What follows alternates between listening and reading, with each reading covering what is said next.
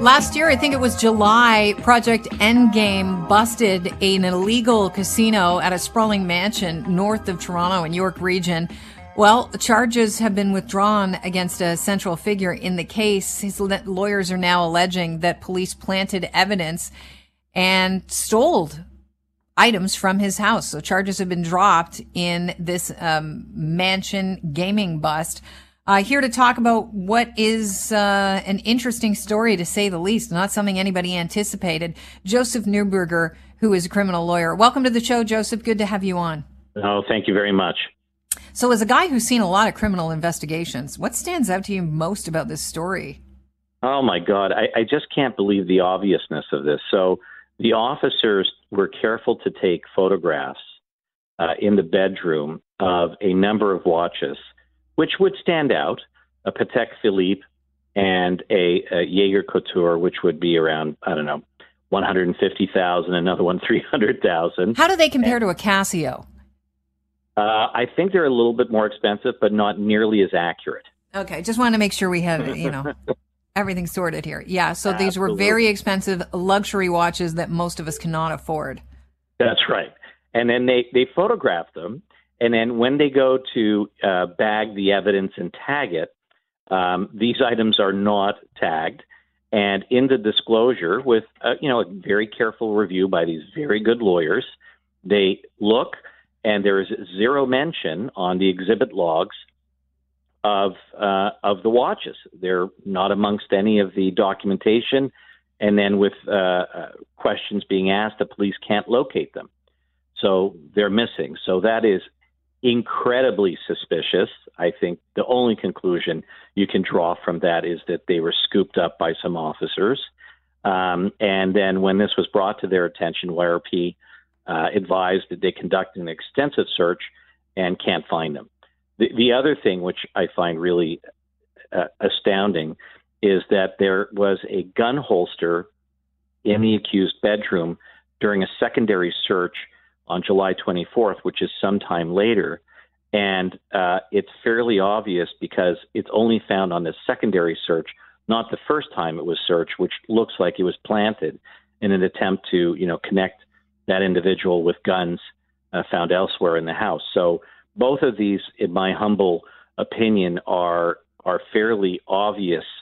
And these are very astute lawyers who are defending this gentleman and other individuals. And so this is not going to escape scrutiny. It's just amazing to me. Shocking. Yeah, the York Regional Police obviously are conducting an investigation into what allegedly has been theft and planting of evidence. It's definitely not a good look. And this, I have to wonder, as somebody that, is just watching this story go down, do you think that the fact that this was such a large investigation, I mean, it had a name, Endgame, made whoever possibly allegedly stole the watches feel comfortable that it was a slam dunk? And so they wouldn't be found out? That's an excellent point because, on a very sophisticated investigation of a sophisticated operation, where, presumably you're going to be obtaining evidence which is extremely inculpatory. So, you'd think that the conviction would be a slam dunk. Those who are investigating, and these may be not lead investigators in the case, might think, what's to lose? Nobody's going to notice this. The guy's going to wind up being found guilty and nobody will notice. They might find some safety in that, but that's misplaced confidence. There's no way in a case like this with this kind of money that it's not going to be looked at very carefully by the defense lawyers. I mean, short of the York Regional Police walking around and asking everybody on the force that was involved with Project Endgame, hey, have you got the time? This is an extensive, I would imagine, investigation. How does this reflect on York Regional Police? Not well. This is really a very bad blemish. And I'm sure that the chief, along with many of the high-ranking officers and the lead investigators on this case, are extremely upset and angry because integrity is important to York Regional Police. And this type of conduct not only calls into question the integrity of the service, but calls into question the ability of police officers and these units to conduct sophisticated investigations without screwing them up by having somebody commit theft and plant evidence. And this type of, it's just bad. It's really bad. It just tarnishes their reputation and then can cast doubt on other investigations. You know, we're very careful to make sure we get videos of all the searches. And when we don't have videos, it makes us nervous. And I think now the standard has to be every single search has to be completely videotaped to ensure that nothing like this happens. Okay, so let's talk about the charges that will stand, because it's not as though everyone associated with that mansion and the allegedly illegal gambling casino is off scot-free here.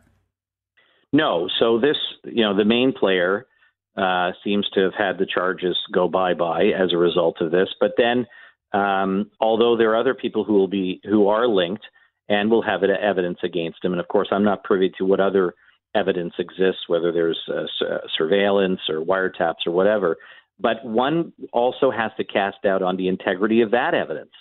So lawyers will carefully scrutinize all the evidence, and then if there's a theft here and a planting of evidence there, who's to say that wires aren't tampered with? What else is going on? I mean, I think in this case as well, another something that was egregious was on a subsequent search, the police took a photograph, I can't believe this either, of the retainer agreement between the lawyer and the accused, thinking somehow that would lead or assist their investigation. And that solicitor-client privilege, that should never happen in a million years. That's another one that wasn't widely reported. So then when you start to uncover all this, it's like unpeeling an onion. What else has happened in this investigation and impacts other accused people? I mean, this whole investigation now is under suspicion. And does this bring into, into question other investigations that have happened within the York Regional Police Force? Yeah. So, I mean, depending upon who is involved, if they identify individuals, and if those individuals in other investigations, that can affect the integrity of prior investigations. So if you have an officer who is found to be responsible for a theft and planting of evidence in case X, if he was involved in case A, B, and C 6-7 months earlier, and they have somewhat of a critical role in the finding and logging of evidence, that may call into question the integrity in that case as well. We've seen that before with drug units and how it can impact a cascade of cases. So this is something which may have farther reaches than simply just this one investigation. So at the end of the day, the takeaway is logging in an investigation, logging of evidence is crucially important as far as your case is concerned, because if it is off in any way, shape, or form, it could be advantageous to the defense. Yeah, I mean, if you're, regardless of the value of the watches, if you're tagging evidence, because in this case it would be proceeds of crime, they're going to assume that these large items are purchased with cash from an illegal operation. You have to carefully photograph, video, log it appropriately, and put it into evidence. If that's not done, then it's going to call into question the investigation. And this can't happen on a regular basis. It just can't happen. I want to turn our attention to just the tragic story of that vehicle crash. 16-year-old driving a Mercedes slams into a 4-year-old and a 10-year-old in their driveway. A neighbor was helping them change the chain on one of their bicycles, and both of those children have now succumbed to their injuries. It's a horrible story because it's not just about 2 kids, it's about 3 kids, because the driver was a 16-year-old boy. He's been charged with dangerous driving, and have the charges been upped as well, because we have 2 kids now that have passed away? Yeah, they've been upgraded to dangerous driving causing death. So yeah, it's absolute tragedy. What is this kid facing? Well, he's going to be dealt with under the Youth Criminal Justice Act, but he's 16 years of age. So prosecutors in the case, when the accident reconstruction evidence is all done, may very well decide that they want to seek an adult sentence. Under the Youth Criminal Justice Act, there's a wide range of sentencing, but the maximum is 10 years, and it would not be for this type of an offense. So they may want to seek an adult sentence and then give notice. And so the individual could be sentenced, if found guilty, which I don't think is going to be very hard, to a much more substantial sentence. But there are all sorts of provisions and provisos that apply to somebody who's a youth. So they will not be dealt with, even if they're sentenced as an adult. It's a much more lenient process than if it's somebody who's 18, 19, 20 or older. Well, speaking of an adult, is there any way to hold the adults, the parents, accountable for his actions if he was driving their car? Civilly, but not criminally. So if he's properly licensed and, operating a motor vehicle, the parents don't have any responsibility for his criminal conduct or his highway traffic conduct. But civilly, there may be a duty of care owed if the parents were aware of the recklessness of their son. Is driving a Mercedes, which, is a fast vehicle. Mm-hmm. So there may be some civil liability. I still think it's a stretch. It's really something which is it's going to be sued. The insurance company is going to be the one on the hook. The family should be sued directly as well. But, regardless of that, I think the question is about how parents will supervise their children in operating vehicles when they're 16 years of age. And, although I had a license when I was 16, you realize as you get older, you don't know anything. Mm-hmm. And the tendency to do stupid stuff is just really high. And I think we have to look at the licensing now, because we see a lot of young people involved in accidents that cause serious bodily harm and death. And I think we're going to have to take a very serious look at what age is appropriate to get behind the wheel and operate a vehicle on your own without adult supervision. Joseph, I want to thank you for your time. Really informative. I appreciate it every time you're on the show. Thank you. Oh, my pleasure. Take care and have a good day. You too. Joseph Neuberger, criminal lawyer and 640 Toronto legal analyst.